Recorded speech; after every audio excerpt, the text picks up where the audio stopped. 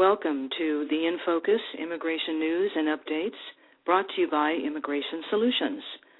For those of you who may not be familiar with our firm, we provide U.S. and Canadian immigration services to employers and individuals, and additionally provide I-9 employment eligibility compliance services for those businesses that require I-9 audits, which we perform both on-site and off-site, I-9 staff training on the regulations governing the I-9 form, and we also assist our clients with developing sound and realistic policies and procedures around how they manage the I-9 function.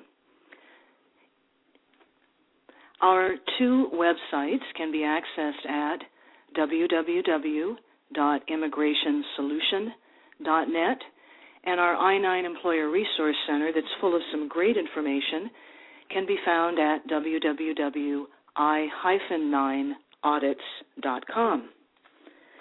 We want you to know that the ideas expressed in this podcast are purely informational and not to be interpreted as legal advice.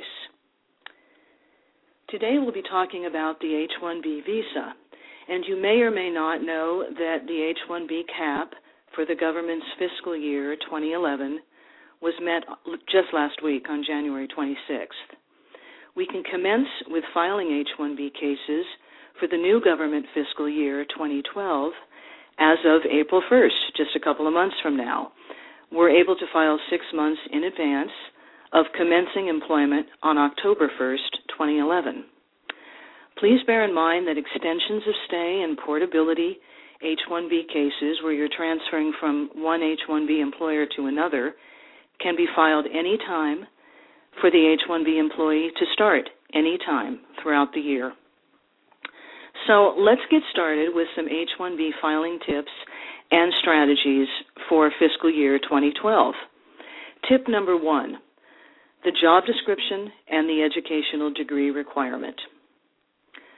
The job offer and the job description must be for a specialty occupation that requires a minimum of a bachelor's degree or its equivalent. So you're probably wondering, well, what is a specialty occupation? A specialty occupation requires the theoretical and practical application of a body of specialized knowledge, along with at least a bachelor's degree or its foreign equivalent. For example, positions in architecture, engineering, the IT field, business specialties, accounting occupations. These are all examples of specialty occupations.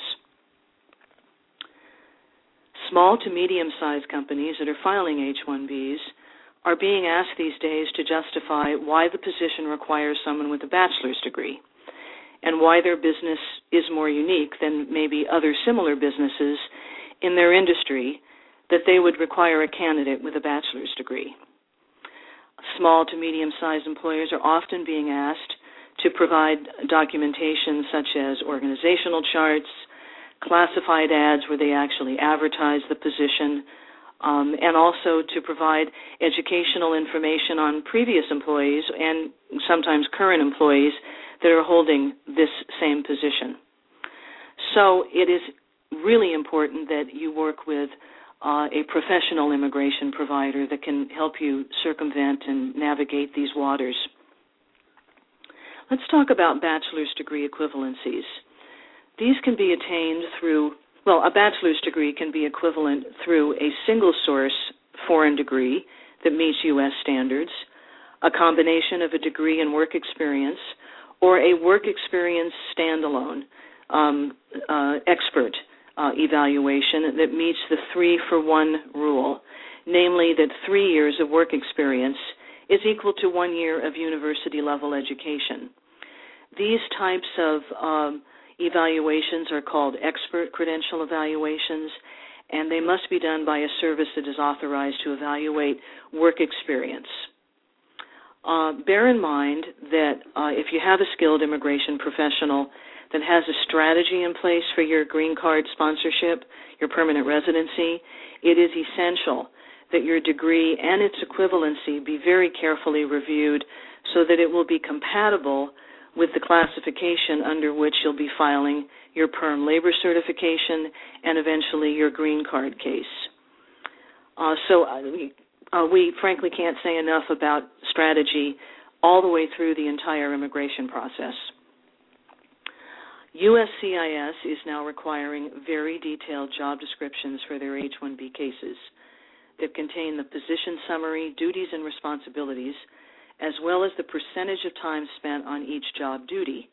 So it's hard to imagine that a job description with maybe a 10 to 15 bullet point list of duties and a full-length page would be insufficient to immigration, but you'd be surprised how many times they do come back and ask for additional evidence and clarification. So employers really need to be prepared with complete job descriptions for their H-1B prospective employees and document the need for a degreed professional thoroughly in their casework, and work again with an immigration attorney that's well-versed in handling H-1B cases. So let's move now to point 2, file early. When should I start my case, you're probably wondering. Immigration Solutions accepts H-1B CAP subject cases well in advance, and as a matter of fact, we're handling cases right now and getting them ready to file April 1st. To avoid the rush that normally occurs when employers become aware that looming CAP deadlines, and when foreign workers obtain job offers that require CAP subject cases numbers. Bottom line, CAP subject cases should be started as soon as possible, and we advise our clients to assess their hiring needs for fiscal year 2012 and contact their immigration attorney to discuss timing issues. So how long today in today's business climate does it take to prepare an H-1B case? We do not recommend waiting until the last minute because of the various government agencies that are involved in the process. With good front-end case strategy, consulting with an attorney that has a depth of experience with H-1Bs, and a streamlined case process, the many steps involved in preparing an H-1B visa petition, requiring the cooperation of all parties, can go pretty smooth, and an approvable petition can be filed with what is necessary. An approval requires that a case be prepared correctly from the start. It is often not possible sometimes to go back and reverse strategy and correct substantial mistakes. Particularly when working with IT and healthcare consultants and staffing agencies, this is very important if they're sponsoring the H-1B prospective employees and assigning them to third-party job site locations. So the demand for H-1B visas, although not as high in this economy, have tougher documentation standards, definitely with the Department of Labor. There are delays sometimes for several weeks with the Department of Labor, waiting for them to verify and confirm employers' EIN numbers. So understanding the issues involved in the process, we here at Immigration Solutions take a very proactive approach to assure that the needs of our clients are addressed early.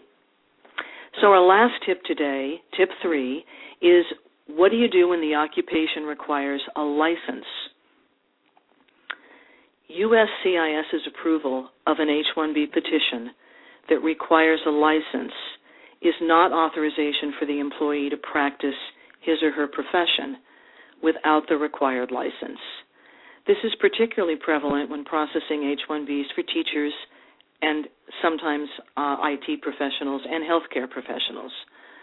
The USCIS regulations provide that if an occupation requires a state or local license to fully perform the duties of the occupation, the foreign worker must have the license prior to the approval of the petition. So this sounds like, a definite catch-22. Some states will not issue a state license unless the individual worker presents evidence to the state board that they are legally authorized to be employed by the USA, in the USA. Some state boards require the worker to establish that they have been granted H-1B status prior to issuing the license. For example, certain state boards of pharmacy will not issue a pharmacist license until the worker presents evidence of work authorization. Teachers and registered nurses have been unable to obtain licensure until they obtain Social Security numbers, which cannot be achieved until one is authorized to work in the USA. So you can see that this can be a vicious circle at times. So with the above being said, USCIS adjudicators have been instructed to approve H-1B petitions for a one-year period if a state or local license to engage in the profession is required, and the appropriate licensing authority will not provide such license to the worker without evidence that they have been granted H-1B status. At the end of the one-year initial approval, the employer is required to file another petition with a request for extension and present evidence at that time that the state licensure has been obtained. As a condition to approving petitions involving state or local licensure, the worker must demonstrate that he or she has filed an application for the license according to the state or local rules and procedures, and provide evidence that they're qualified to receive the license, and that all educational, training experience, and other requirements are met, including healthcare certification at the time of filing the petition. For instance, physical therapists must provide a letter or statement signed by an authorized state physical therapy licensing official in the state of intended employment, indicating that the physical therapist is qualified to take the state's written licensing exam for physical therapists and thereafter obtain state licensure. Well, that about does it today, and we hope that our 3 tips have been useful to you. And again, we can't stress enough how important it is in today's business climate to work with a skilled immigration professional on your H-1B visa petition filings.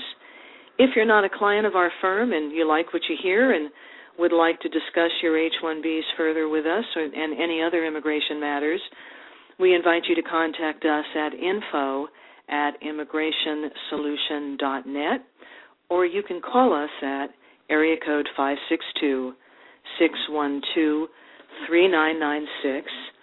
And thanks so much for joining us today. We look forward to connecting with you again soon. Bye-bye.